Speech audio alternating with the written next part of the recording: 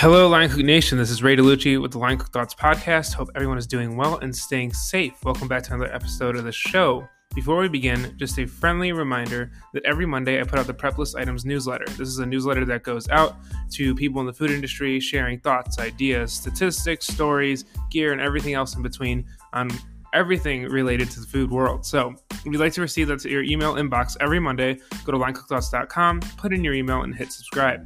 Also, if you're listening on Apple Podcasts or Spotify, please leave a review.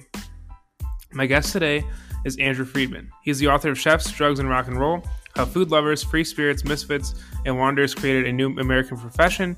And he is also the author of the newest book, The Dish, The Lives and Labor Behind One Plate of Food. And I really enjoyed talking to Andrew in this episode. Andrew's been on a couple of times. He is someone that I really look up to as a writer, as a food writer, and I think just having him on the show is always a good conversation.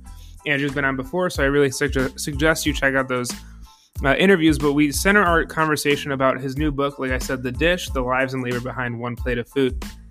I highly recommend this book. I was lucky enough to get invited to a book launch regarding Andrew's book here in Chicago, and it's based on a Chicago restaurant or a pair of chefs and their way of going about creating a dish for the menu. And it goes into detail the people that led into creating that dish, the farmers, producers, line cooks, dishwashers, the ideation of the dish, and how everything in a restaurant culminates into creating food that is then served to customers. This is a book that highlights the work, the dedication, and the often misunderstood and sometimes there's just a lack of knowledge of what it takes to actually bring a dish to life to consumers. And Andrew does a fascinating job in this book. He really does a great job of really highlighting everything that is going on in the restaurant.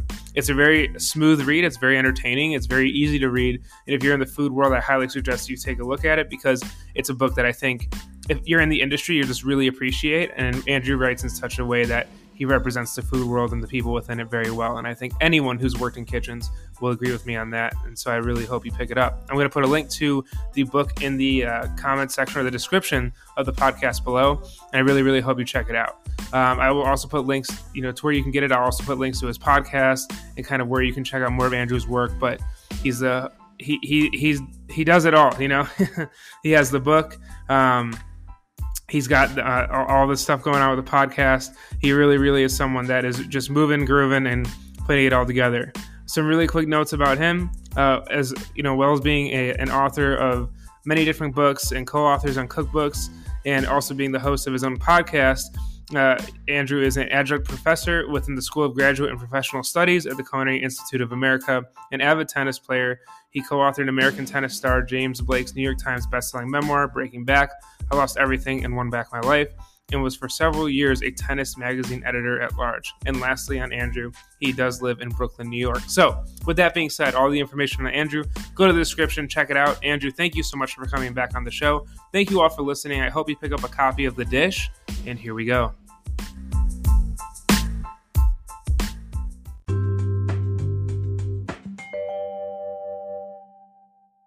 Mom deserves the best, and there's no better place to shop for Mother's Day than Whole Foods Market. They're your destination for unbeatable savings, from premium gifts to show-stopping flowers and irresistible desserts. Start by saving 33% with Prime on all body care and candles. Then get a 15-stem bunch of tulips for just $9.99 each with Prime. Round out Mom's menu with festive rosé, irresistible berry chantilly cake, and more special treats. Come celebrate Mother's Day at Whole Foods Market.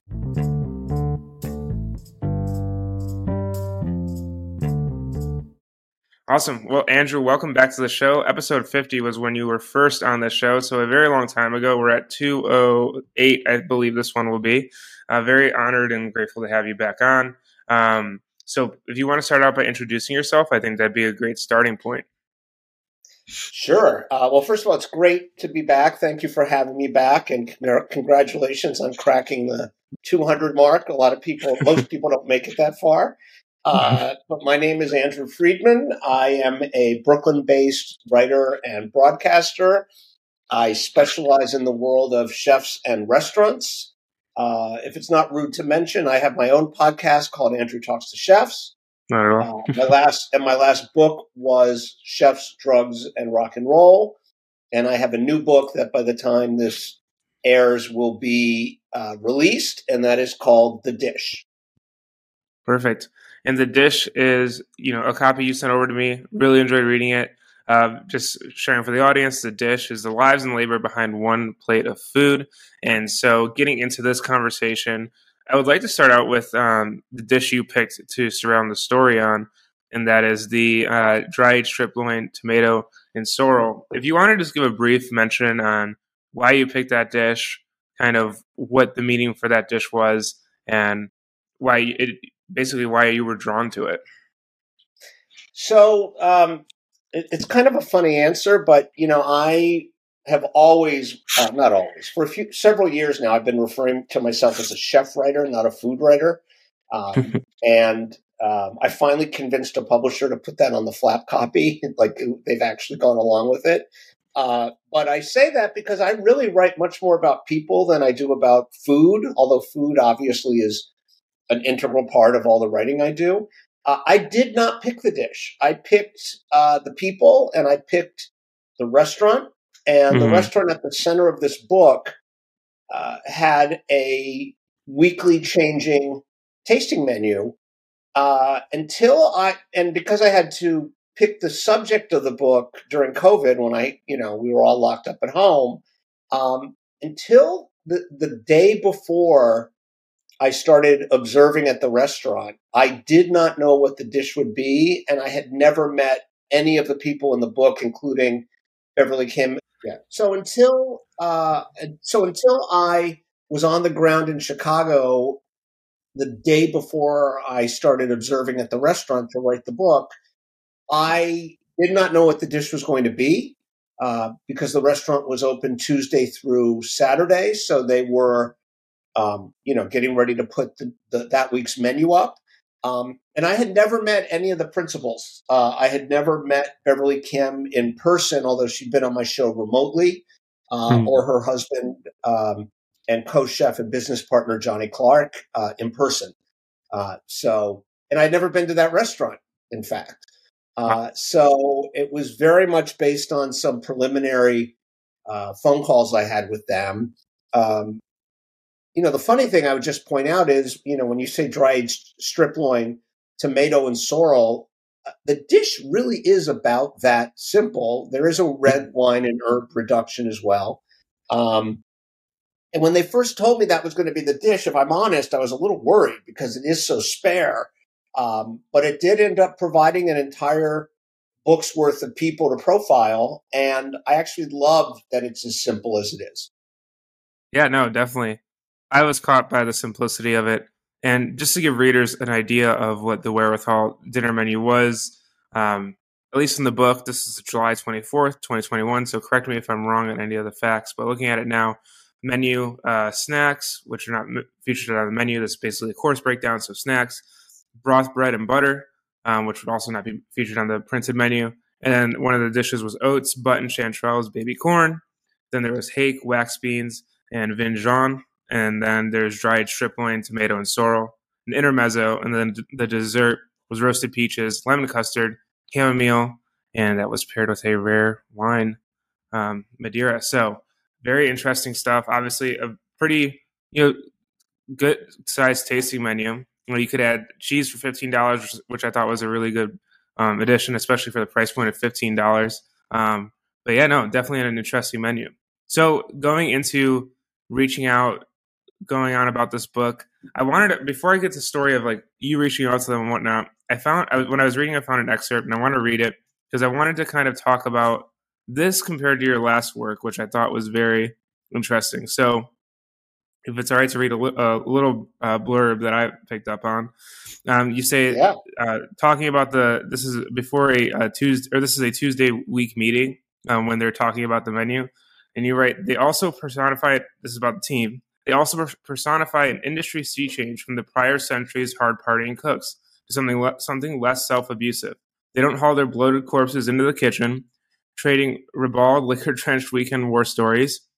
And then you go on to talk about kind of what they have, like such as tattoos of elephants, flowers, daggers, abstract shapes. Instead, they're pink-cheeked and alert with a skip in their step and updates as wholesome as their complexions.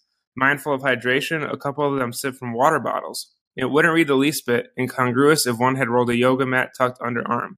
We're there with them now this past Tuesday as the menu being served this week was conveyed. So you write Chef, Drugs, and Rock and Roll. This looks at the 70s and 80s. Also really enjoyed that book. For me, it was important because you published that in 2018 when I was just graduating college. And I really didn't know much about the industry, like in that era, obviously. So very important read for me. But then you look at a book like this, and it's like the complete opposite of what that era was. Like times have changed, people have changed, what it means to be a chef, what's valued to be a chef. How was it for you writing this book when your last work was basically a history of the probably most, I guess you would say, dangerous or wild side of chefs? What was it like for you writing this book and to have such a polar opposite in kitchen culture and what chefs are viewed as? I mean, it was great. It was interesting to me. I don't, it's a lot of what hit me in this book was, kind of a snowballing effect, right? Like, it wasn't like I didn't know that cooks are taking better care of themselves than they did 30 years ago. I mean, there've been articles in the New York Times about chefs' exercise routines, and work-life balance and all this kind of thing. It's not legal anymore to have people working, 16 hours a day and only pay them for an 8-hour shift. Like, this is all stuff that I know has changed, but to watch it unfold over the course of a week and to see these young cooks come in, I mean, not that there aren't still, listen, everyone listening to this probably knows there's still plenty of cooks and chefs out there that are in the older mode, who go out and party really hard after a shift, all that stuff, who have like the swag, the swagger, that Tony Bourdain used to write about. That all still exists, but I do think it was very interesting to me to see a kitchen and a team that represented kind of this new ethos that we see. And on Tuesday morning when they all sat down to do the menu meeting, and they're updating each other on their weekends, and one of them had been to a water park, and one of them had seen the movie Pig, the Nicolas Cage movie, and there wasn't one person who was like, "Oh man, I got so effed up this week," like. That would have been everybody 20 years ago, men, women, like they all would have looked haggard. Probably somebody would have been smoking. That's not the norm anymore. These people are all very, they take care of themselves. And, another thing which comes up a little bit in the book, but there was actually more of it than I reported. The open way that these people talk about mental health was another thing. Like I would be interviewing someone in the prep kitchen and they would mention OCD or something. And like someone else would go, "Oh man, me too." And it was like, people didn't used to cop to that stuff. That was something you kept hidden. You were, you would be embarrassed by it in most kitchens. And probably in most places in society, if you go far enough back. So to see it all kind of writ large like that, and to see it across a week was the magnitude of it really hit me. It's funny. One night I was my last night there, which was a Saturday of observing. Beverly and Johnny had gone home, the chef owners. The chef de cuisine had gone home. The sous chef had gone home. And I had heard that very often the staff hung out late drinking wine on Saturday night. So I hung out. And we started playing this like dice game that one of the people on the team really liked to play. I think it's called Threes, I think. Okay. And at one point somebody said, we should start betting on this. And then another person said, "I don't think Beverly and Johnny would like it if we did that." And so we weren't going to play high stakes. But, Yeah. even that was like, no, we don't want to, no gambling, Mm-hmm. Years ago, that wouldn't have even been a thought. The bosses are gone. It's 1 a.m. You're drinking wine. But, yeah, so for me, yeah, these two books on the heels of each other, I thought it was great. I mean, as a writer, the last thing I ever want is to start to get bored with my subjects, So this was very interesting and intriguing to me, and I think probably should be to a lot of people who read it. I mean, I thought it was very interesting. And as someone who runs a podcast interviewing people in the food world, I really geeked out on a lot of the in-depth analysis you had on people. And I'll get to that in a second. But I think also I would love to ask the style of writing, or not the style of writing, but the process in which you wrote the two books is also vastly different. You're talking about a book that you're not only viewing for the week, obviously it took a lot longer to write, but also you have your subject matter, per se, in quotes, there. You can talk to them. They're very, it's right there. You're viewing in real time. Things are a little bit more fresh in the mind. Chef, Drugs, and Rock and Roll. I mean, I know you got to speak to a lot of the chefs from that era, but we're talking about stuff that happened 20, 30 years ago. So did you find it easier in a sense to get better information out of this book as opposed to last, or was it just like, what was that like for you, having like sources that were just right there, and you weren't relying on like info that was from like 2 decades ago? Yeah. Well, first of all, for Chefs, Drugs, and Rock and Roll, I interviewed approximately 220 people. There's a lot of people. Yeah. I really like to interview in person, so I probably, over the years I was working on it, made a dozen trips to the West Coast, not to mention to New Mexico, not to mention to Boston, not to mention Chicago, not to mention Miami, to interview Norman Van Aken. Yeah, I remember you sharing how much travel that was involved just in writing that book. It was so much. But I just believe in that. I think it's easier to establish trust with your interview subjects. So that book, paring it down was hard. The amount of travel was hard. Chiseling away, figuring out exactly what the narrative was going to be with all that. I literally had tens of thousands of pages of transcripts.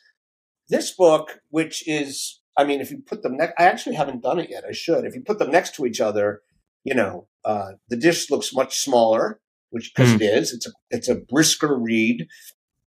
I don't think it's, my goal was to kind of give a snapshot of the whole restaurant industry, via this one dish. And it's my own book, but I kind of think I did. And I really love how relatively short the book is. And writing it was a much more linear exercise. I kind of, from the minute I had the idea for the book, I kind of knew what I wanted it to be like structurally. And to be honest, those interviews, to your point, a lot of stuff with Chef, Drugs, and Rock and Roll, because stuff was so long ago, people's memories were imperfect. And so I would have to sometimes interview like, 3 or 4 people to get to come to what I thought was a conclusion about what probably really happened, in a certain situation. Because not everyone, I don't think anyone was lying to me. I just think people's memories get fuzzy, Yeah. Especially, as some people said to me, given how much substance was going around in the 70s and 80s. I think, if I remember correctly, you had to clarify in some spot. Like, I feel like you had, am I correct in saying there were some stories, not all of them, there were some where like there was just like different accounts from different people, and you were like, these are the clarifications. So no. Yeah, like the people on the cover of that book were the original team of Michael's Santa Monica restaurant. And the original, everyone thinks Jonathan Waxman was the first chef there. And he was the chef there for 5 years. But for 3 months before Jonathan took over, he was the sous chef. And there was a guy named Ken Frank, who's still very successfully operating at his restaurant La Toque in the city of Napa. And, all 4 of the guys on the cover of the book, those 4 guys who were the top people in that kitchen when it opened, all 4 of them have a different recollection of how Ken left the restaurant. Whether he was fired, whether he quit, why he quit. Like all four of them have a different accounting, and I honestly believe they all 100% are telling me what they remember. Um, uh, but this book, to your point, the interviews were all these people were so open and honest with me and so detailed. I asked all of them when I interviewed them, can you give me, a name of somebody that, or a couple of people I could call to just kind of flesh out my profiles of you. Because I was kind of thinking of all these profiles in the book, almost like magazine profiles. And Mm-hmm. when I started listening back to the interviews and started writing the profiles, I actually didn't do any secondary interviews for the profiles because I didn't feel like I needed anything else. Wow. I mean, I guess each profile could have been longer, but you are going in this book through, roughly a dozen people's stories, and I don't think they needed to be longer. And I think it would have really, I think it could have turned the read into kind of more of a slog. And so, yes, I mean, it was significantly easier. I mean, Chef, Drugs, and Rock and Roll, I had a contract to write it in 2 years. I took 5 years. Wow. And part of that time I was just lost in the weeds. I just didn't know how to write it, even though I had all these great interviews. For this book, I knew from before I picked the restaurant how I was going to write it. So it was very, it was like I had a roadmap and I just knocked down the steps and I was done. Very awesome. Very awesome. Well, thank you for sharing that. I want to go to a section of the book, another quote. This is when you're discussing a work in the restaurant named Ruben, and you write an interesting blurb here that I found cool. I feel like we might have talked about this before. I know people in the food industry do, but you basically say, despite all of that, this is a time when Ruben began to morph into a member of what we might call the expressive food community. You basically go on to say that the workforce in restaurants can be divided into two populations: those for whom it is a job and those for whom it is a pursuit. And then you go on to say, how the expressive food community spends a lot of money on dining, really great gear and whatnot. For you, cookbooks, all that stuff. Yeah. So, I mean, is that when you look at like cooking in 2023, and obviously this was written in 2021, but even now, do you find that gap? Do you find that there's more people in the restaurant industry that are not as expressive of a food community with the changes in COVID? Like, what have you seen? Or do you find that there's more people? Like, everyone in this book seems to be really, really, really invested in cooking. But as you got to write this in a really curious time where the pandemic had its Omicron wave and everything else, what were you finding? Were people kind of still having that really deep passion about it, even as like you've gone into 2022 and 2023? Or do you think that some things have changed due to the persistence of the effects of COVID? I mean, I don't think it's changed. I mean, the youngest person in that kitchen was Jenna Cole, who was the garde manger. Yeah. I mean, she had gone to cooking school, did a stage for 3 months in Spain, came back to Chicago, got hired at the sister restaurant of Wherewithal, which is still there, which is Parachute Restaurant is still there. And then after or mid-COVID, she moved over to Wherewithal. So she had only ever worked for these employers. That's how early in her career she was. And she is, I say this in the book, she's the Wherewithal wonder kid. Like she is clearly, if she wants to be, going places. She's so motivated and so good. I don't know what her palate is like because, she's not devising her own dishes, but as a worker, unbelievable, super motivated. I don't know if everybody there, I used to always say people who work in a restaurant like that, on the line, they all want to be chefs. I don't know if they all want to be chefs. Ruben, who you just mentioned, who, was one of the two people running the hotline. He had been a chef at a restaurant in the Pacific Northwest, but it was a live fire restaurant. He felt like that was a somewhat limited experience, and he wanted to go back to the front lines, right? And you know, and a lot of people, but there's always people who drop out or decide they want to do something else. I think what's maybe a little bit different is that I think the industry is calibrating how hard you got to work and for how long before you might even think you are a chef or ready to be a chef. I mean, the time frame between a first job and becoming a chef has gotten so much shorter than it was in the 70s and 80s, right? Like when people might put in like 8 years as a sous chef before they even thought about opening their own restaurant. Now, everyone wants to have a restaurant by the time they're 30, right? That's the line that I hear most often. That's like a yardstick a lot of people measure themselves by. But if and I'm not netting out here on any side of this, right? But there is a huge movement in society and in restaurants, for more work-life balance, for more humane hours, for people not doing work beyond their written or, clearly defined job description.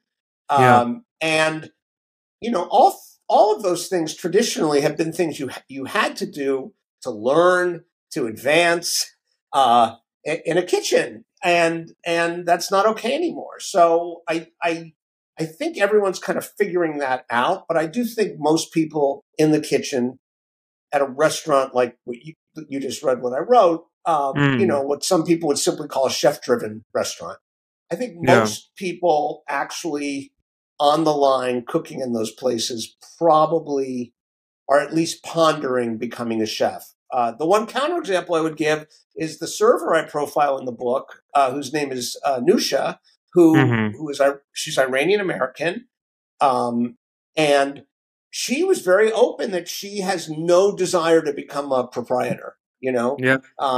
She's not like someone working at 11 Madison Park, who has their 5-year plan to open their own restaurant as an owner / general manager, dining room presence. She loves the job. She loves being in the restaurant scene. She loves this style of restaurant, but she also loves reading and hanging out with her friends. And, and she, I mean, listen, for employers, she's a dream, right? She doesn't want to advance. She does her job extremely well. She's got a huge base of knowledge. And she's not going to be asking for her next, job title every 6 months. She's an example to me of somebody that I think goes a little bit against what's become the grain of this world, this sort of restaurant. Yeah, definitely. And I know when I had kind of messaged you setting up this podcast that I really enjoyed that section on her because it was so different.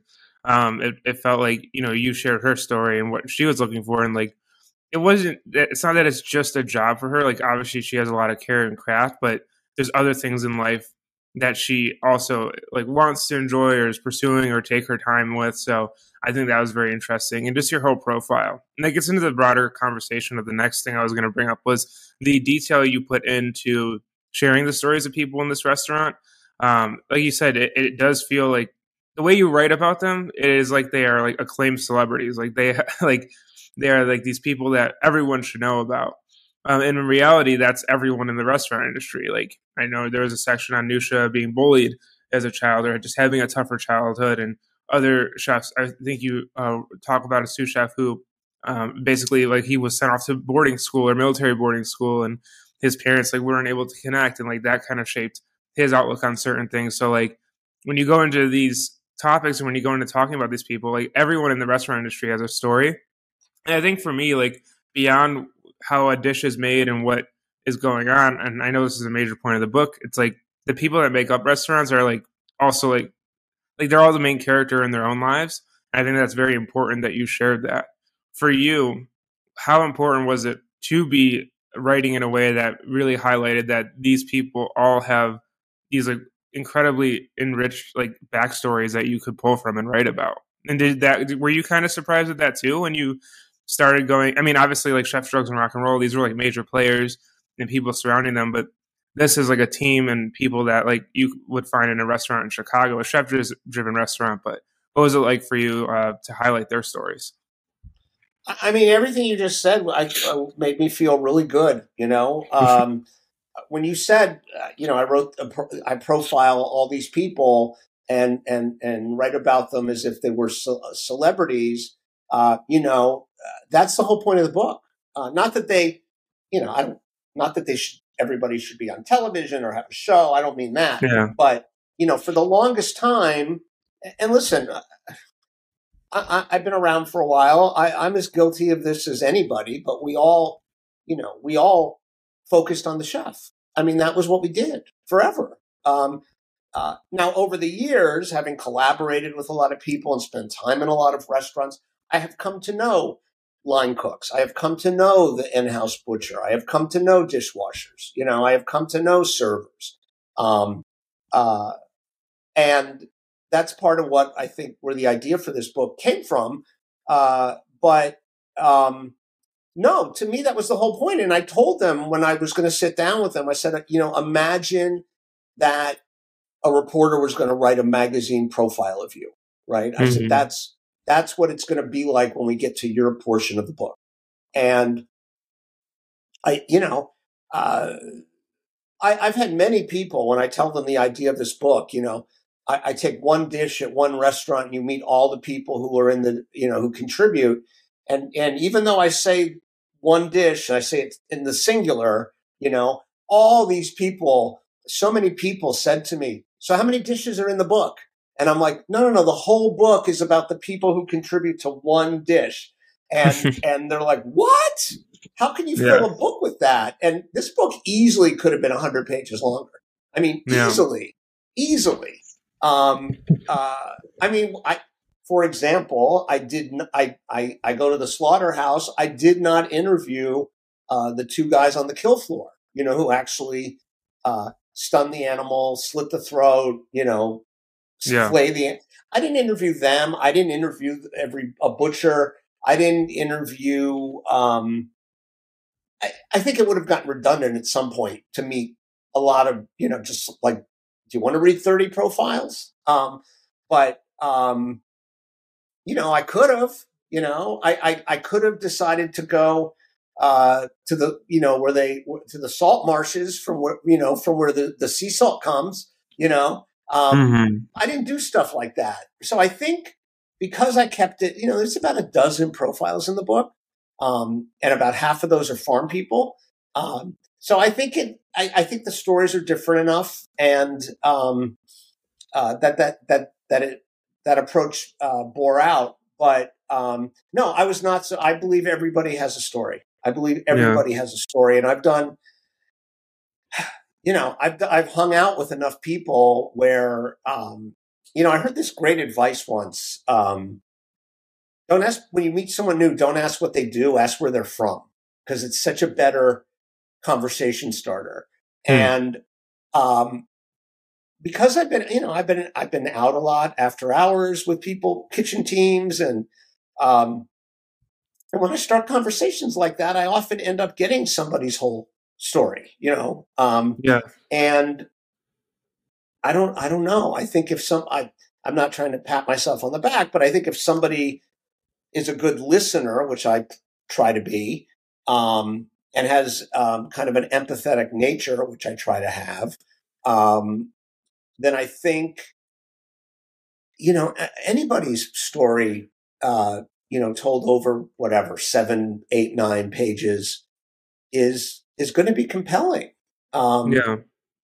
Especially if they are open, right? I always say this, it takes two to tango. I cannot write a great profile of someone who is inwardly focused, who is editing their story in their head as they talk to me. There were details people asked me not to keep in or not to put in that they told me, but they wanted me to know because they thought it would give me a little more insight into them. And of course, I honor those requests. But no, if I'm honest, I wasn't surprised. The thing that's surprising is people are reading the book. Two people now have described it to me as a page turner. And that makes me very happy, but I never expected somebody to use an adjective like that. Really? Why is that? Well, I mean, I don't know. It's not a mystery novel. It's not it's not a spy novel. It's not I'm not writing about nuclear proliferation or something like that. I do try to always, create as much forward momentum as I can, but also, you spend a year writing something and going over it. As I said, I am officially diagnosed with OCD. I take medicine for it. And one consequence of that, and it's something I don't take as long doing it as I used to, but when I'm working on a book, I will read it over. I mean, I can't even give you a number how many times I've read the book, while I was working on it, to try to tweak the pacing or, I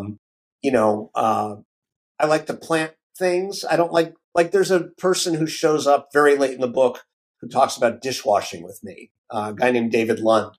And it occurred to me because he was doing the Goldbelly program that the restaurant was doing during COVID. He wasn't part of the kitchen team.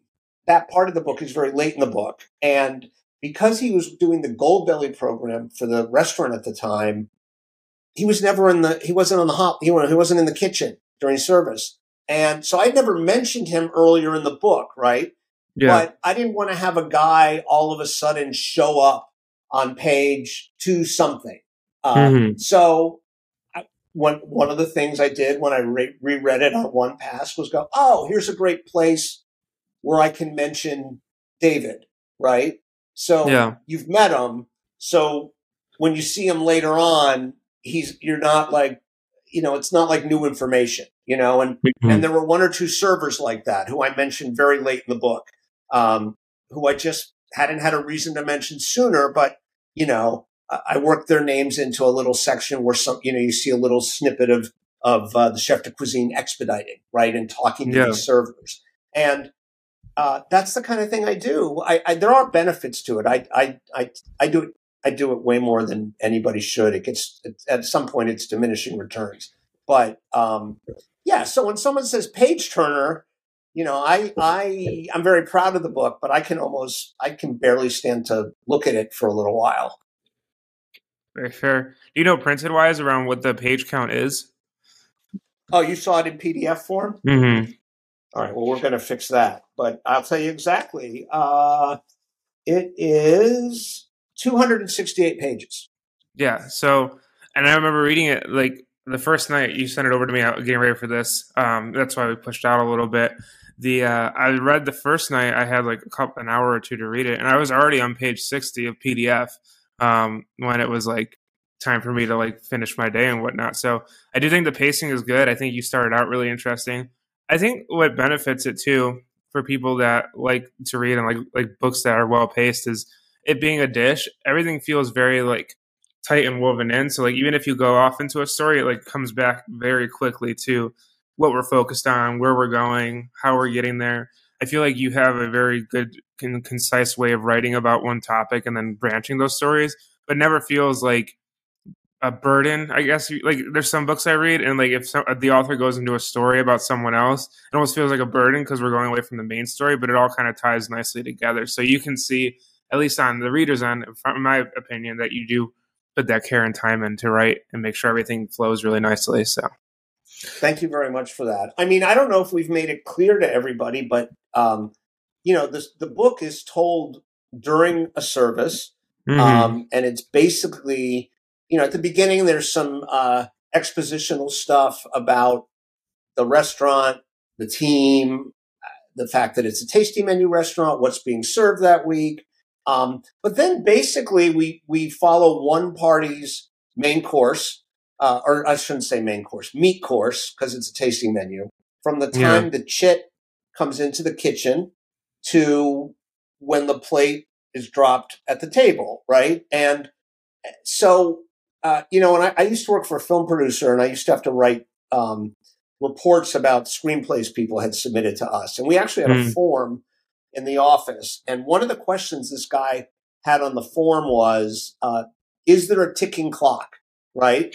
And, if you watch a lot of movies, you start to realize very often there's something coming up that creates tension in the narrative, right? Like someone's about to go off to college, or someone's about to go off to war, or there's a huge deadline, or it's opening night of the show is coming up, or somebody's about to get married and our hero has to make that, break that up before, his dream girl gets away. That there's always a ticking clock. And in this book, I do say this early on, from the time a chick comes into the kitchen to when the meat course went out, it was roughly an hour and 15 minutes. So, as I go through the service, as people are working on parts of that dish in the kitchen, we'll take one of them and break away and give a profile. And then, as you said, come right back to the kitchen. Right. But I think the fact that it is happening during a service and it's a very busy night, this is written on a Saturday. And they were coming back from COVID, which I write about. So, it was a night where they were doing 92 covers, and they hadn't done anything like that many covers since before COVID, right? So this was like 15 months after the lockdown started. And so they were kind of getting back into, fighting shape, as the boxers would say. And I mean, that's why I didn't just write the book as a series of profiles. That's, I don't know, that I think would have been really dull. I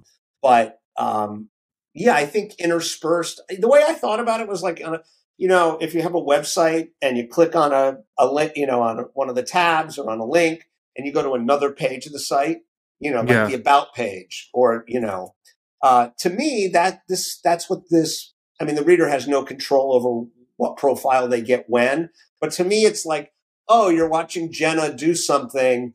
Let me click on Jenna, and then it opens up and you have her profile, right? Yeah. And then you close it and you're back on the homepage, which is the service. Like that, in my mind, that's how it functions. Yeah, no, that totally makes sense. And then lastly, before I kind of have a final question on the book, but I'd be remiss not to ask you about Beverly and Johnny. And I asked them more so to the end of this podcast because I think that's one thing that you do while writing the book is you discuss them, but then you kind of go into these different players. And then I know you mentioned Beverly and Johnny at the end. I feel like if you're gonna you write the book, there's a lot in there about the book. I'm sure on other podcasts you've spoken about them and kind of whatnot. I guess my only question for you about them is, what do you think it speaks to them that they allowed you to come in and not only highlight them but highlight their team? And what did you learn about how they manage, how they run a restaurant when writing this book, and when writing about the employees and kind of the culture in the kitchen and how they were working with each other? Sure. Well, first of all, in terms of what it says about them that they let me do this, I guess I should say, first of all, everybody collectively let me do this. So when I was speaking to them long distance about doing the book, and we had a few Zoom calls, and they were up for it. And then I wrote an email, which was basically a letter to the staff. I'm actually not sure if it was read to the staff or circulated. I think they may have read it to them at a nightly lineup, but I'm not sure. But basically, the letter said, this is what I'm going to come in. I'm going to ask you a lot of questions about your life. I'm going to write about you in a book. This is not something anybody will be compensated for, because that's, to me, a violation of, the journalistic principles. And you're not going to get to approve the book. It's my book, and I'm asking for you all to basically do me a favor and give me, some access and some personal details to write this book. And, then Beverly and Johnny got back to me and said, everybody's on board.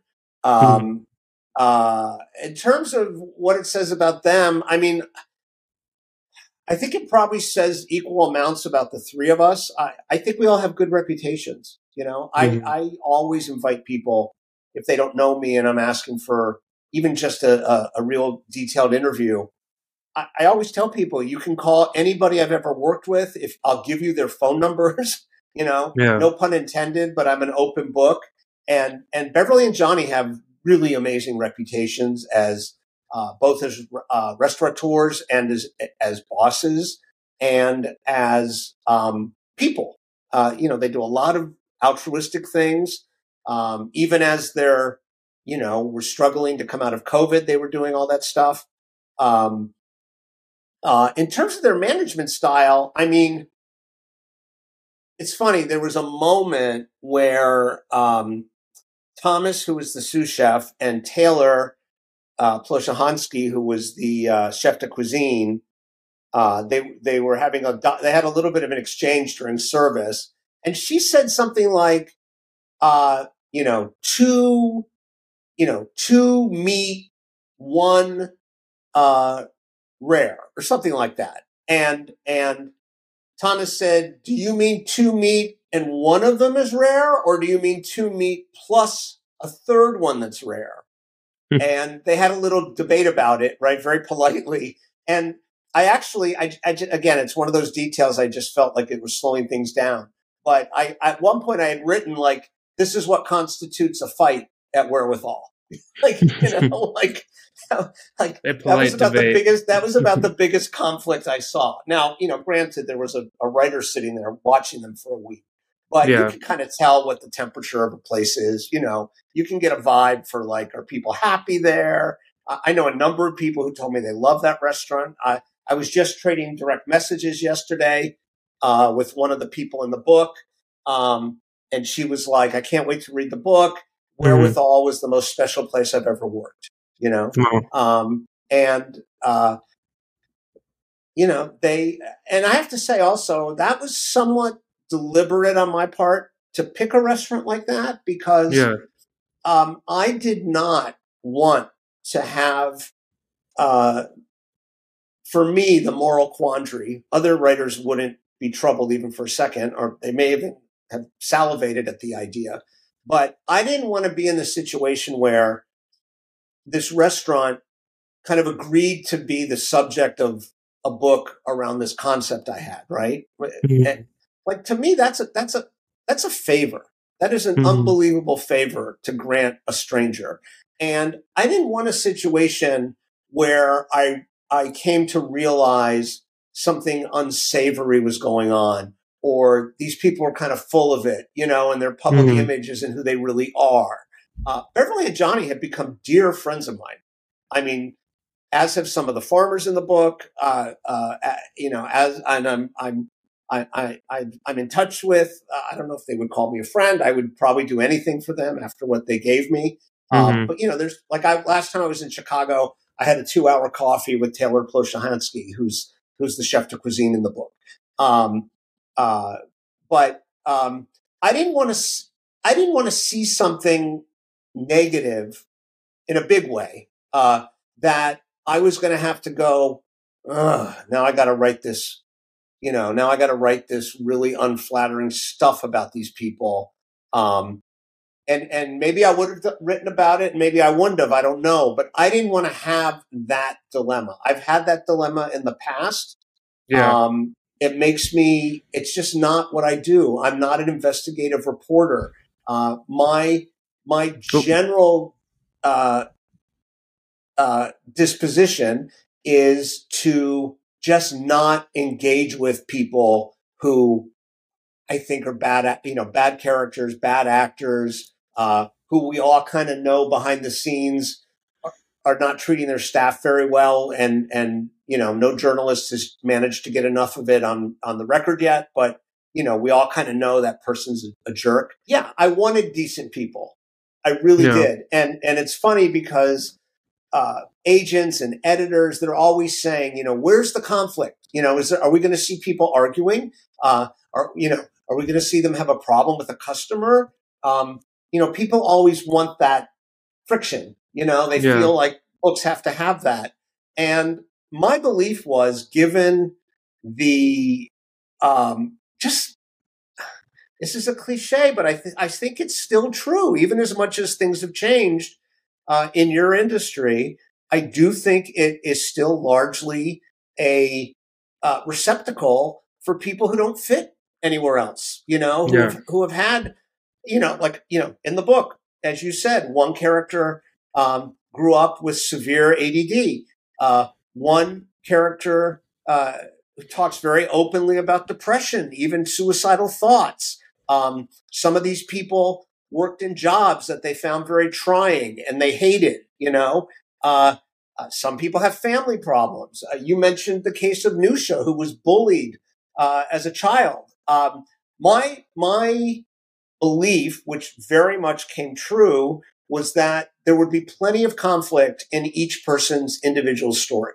And that I didn't need anyone at Wherewithal or at one of the farms to be a villain, or to be an antagonist, I didn't need that person because there were people like that in all of their stories. So that, But you also asked about their practices. I mean, health insurance is something employees at Wherewithal could have. That is not by any means a normal thing in the industry. They were correcting people during service right up to the last night, the night I was observing, that right up to the last night where, which was the last day they were going to be serving that particular menu. But even with, 92 people in the, eating dinner that night and everything else that was going on and all this all the stress they were under behind the scenes, trying to come out of this pandemic. I never saw them raise their voice, I never did. I never had, of the 20 or so people, I don't profile all 20, but of the 20 or so people in the book who I met, all of whom could DM me, nobody reached out to me and said, "Hey, I just want you to know," you know what I mean? No. Not even in the time since they've left the restaurant or since the restaurant closed. I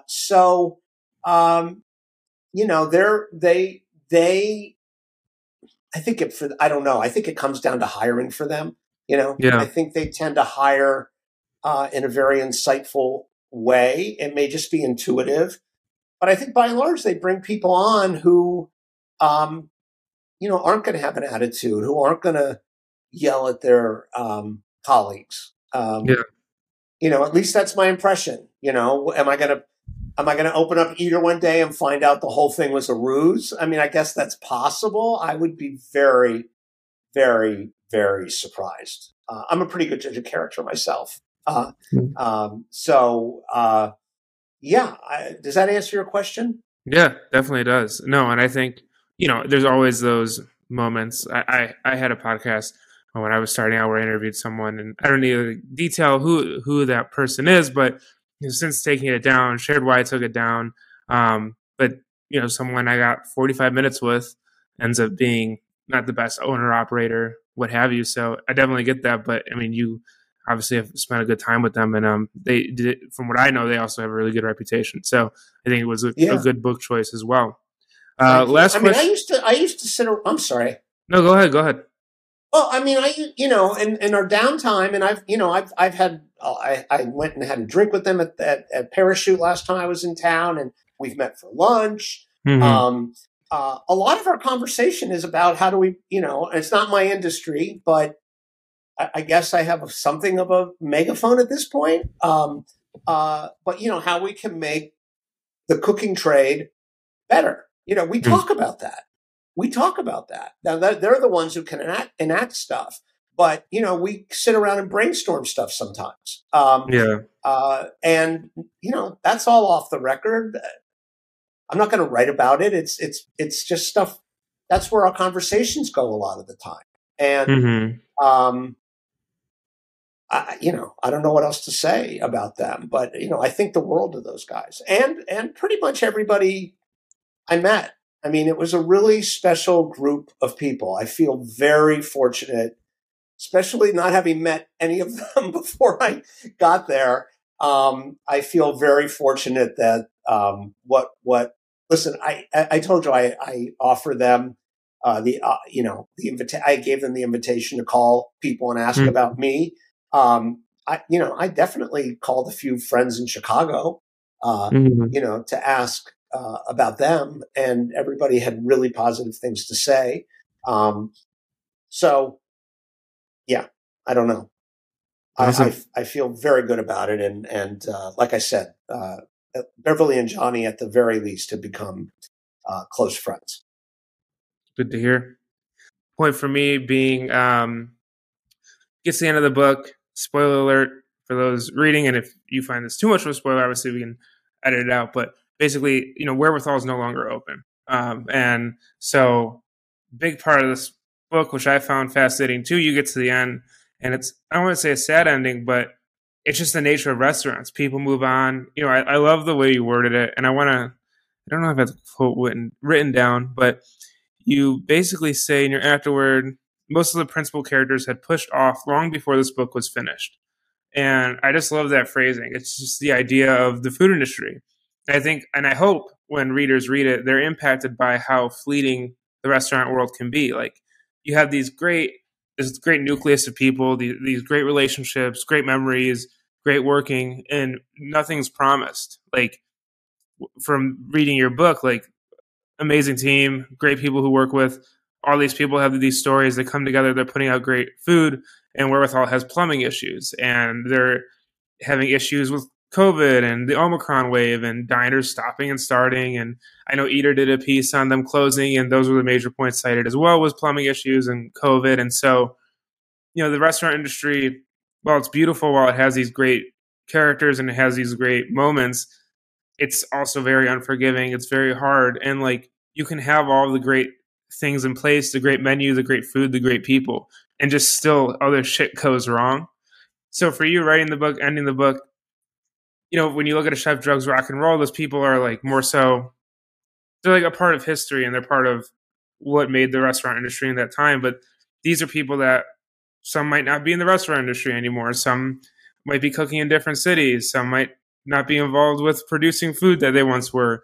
Was that like a mind trip for you? Kind of like just thinking about how much probably changed in everyone's life in the 2 years since you had detailed their lives on page? I mean, the only thing that was really the curveball was the fact that the restaurant didn't make it this far. I had in my mind, I had this fantasy of like, oh, if only the book had come out a little earlier, maybe it would have, if it did really well, maybe there would have been, all these people out there who wanted to go to Wherewithal, in Chicago, tourists, Yeah. everybody, and maybe that would have gotten them over the hump, if the book does well. Um, uh, you know, um, no, that was really the only curveball. I have to add, they are opening a modern Ukrainian restaurant in the same space. Beverly and Johnny Okay. own that space, and it may even be open by the time this airs. It's very close to opening. They've been posting about it on social media a lot. So, they're going to have a new restaurant. I'm sure they'll get a lot of press. Hopefully, people who read this book will want to go eat at this place. It's called Anela. And their restaurant Parachute is just a block and a half away.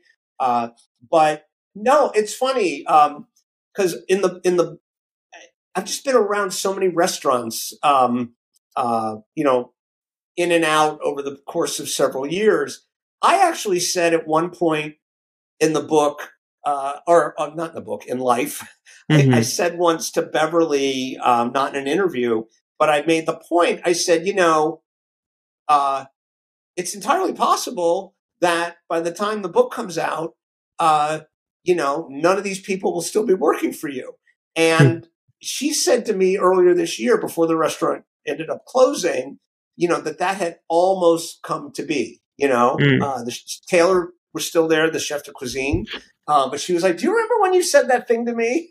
And I said, "I do." So I wasn't that. I wasn't that stunned by that. To me,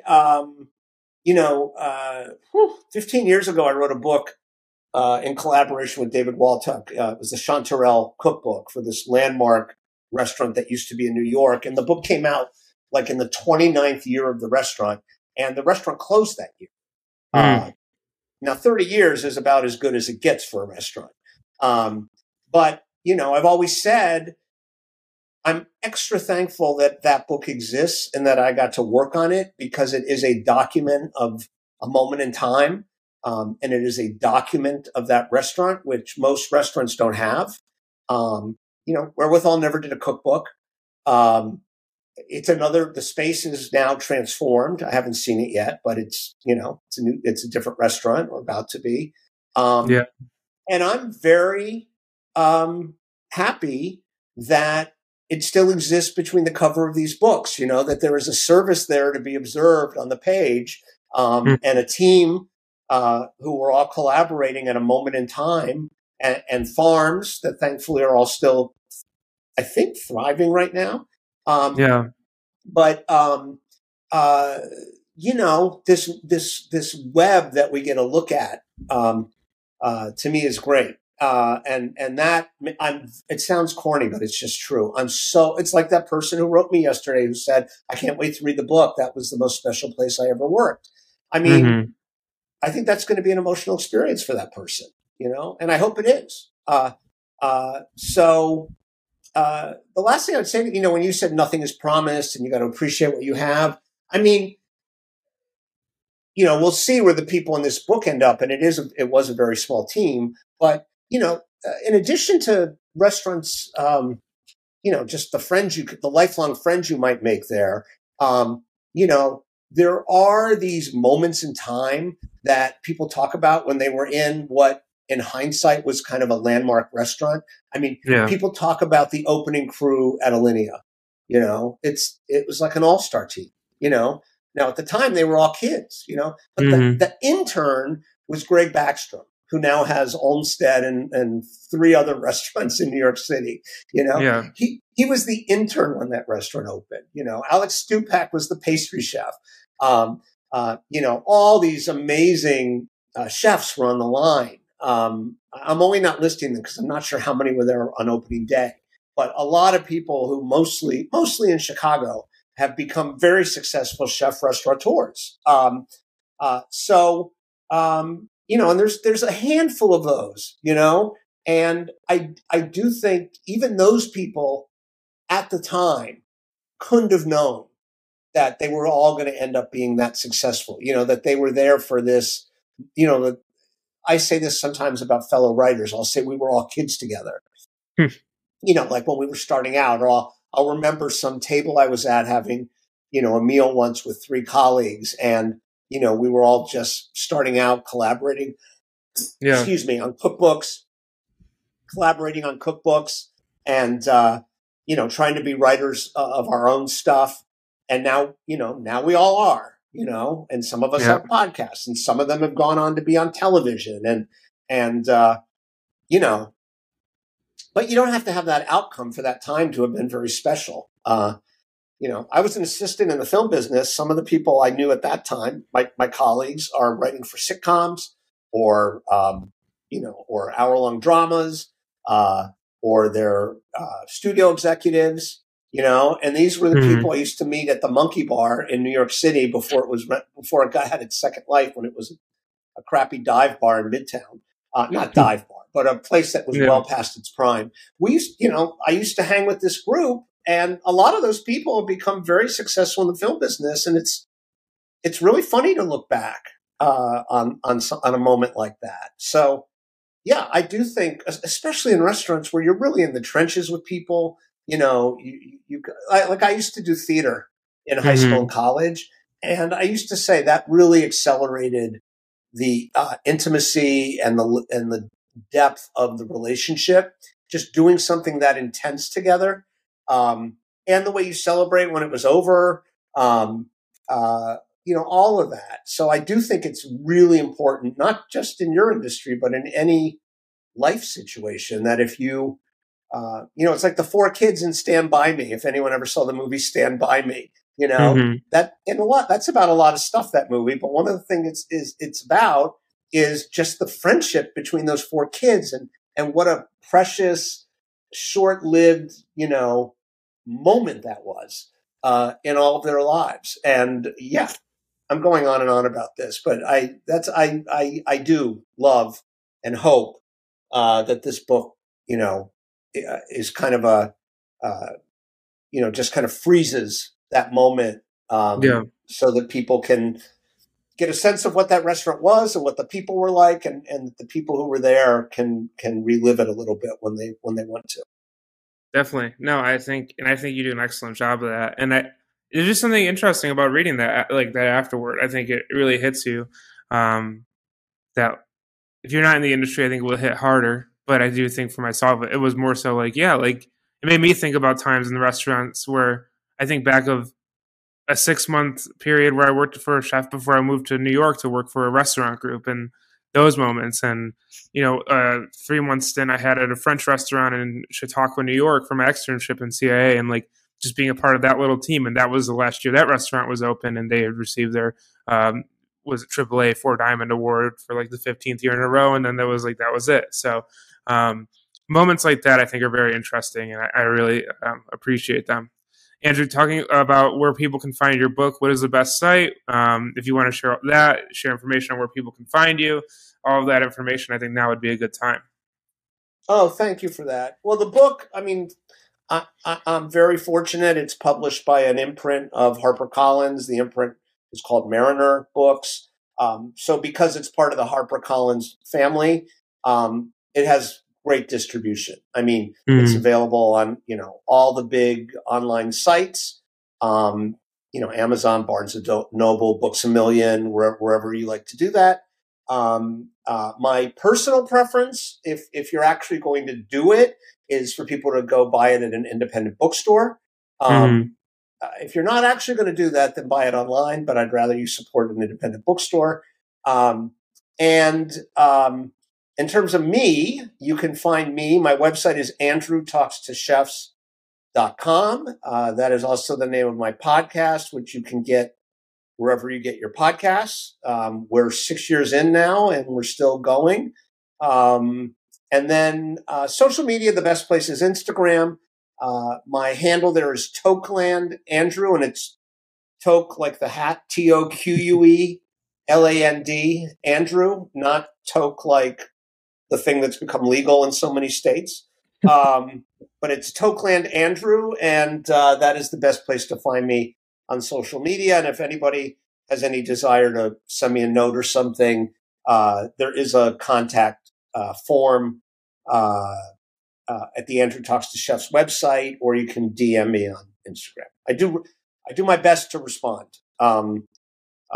The volume has gone up in the last year, but I really do try to respond to everybody. Perfect.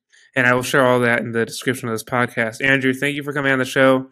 I just want to say, honestly, obviously, thank you for coming on, taking the time. I know over the years we've talked, you've helped me with writing. You gave me a really cool piece of advice a few years ago.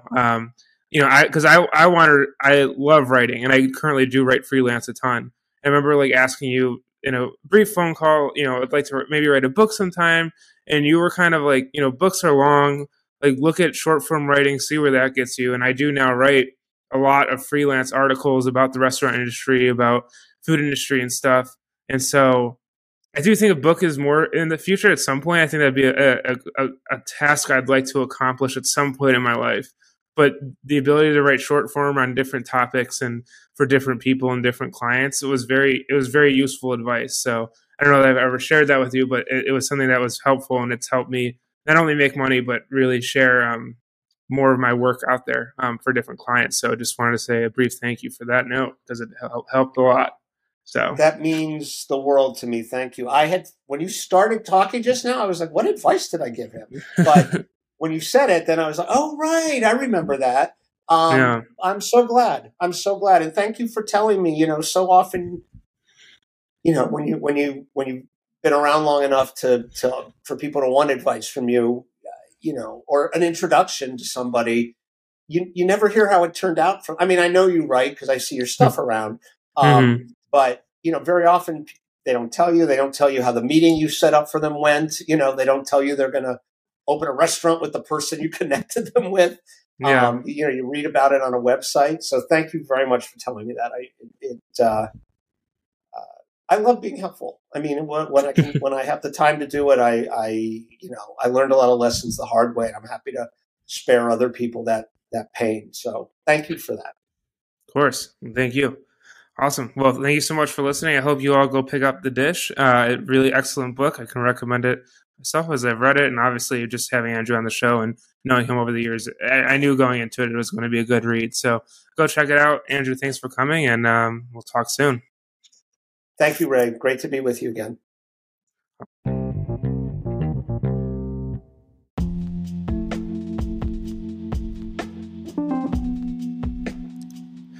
So there you have the interview with Andrew Friedman. Thank you all again for listening. Please go get a copy of The Dish. It is available in many different sites. I left a link in the description. Highly, highly, highly suggested. I have read it. I do think it's incredible. Go check it out. Also, if you're listening on Spotify or Apple, please leave a review. And if you like newsletters, go to lioncookthoughts.com, put in your email, and hit subscribe to get the latest Prepless Items newsletter that goes out every Monday. Andrew, thank you so much for coming on the show. Thank you all for listening, and I'll see you on the next Lion Cook Thoughts podcast.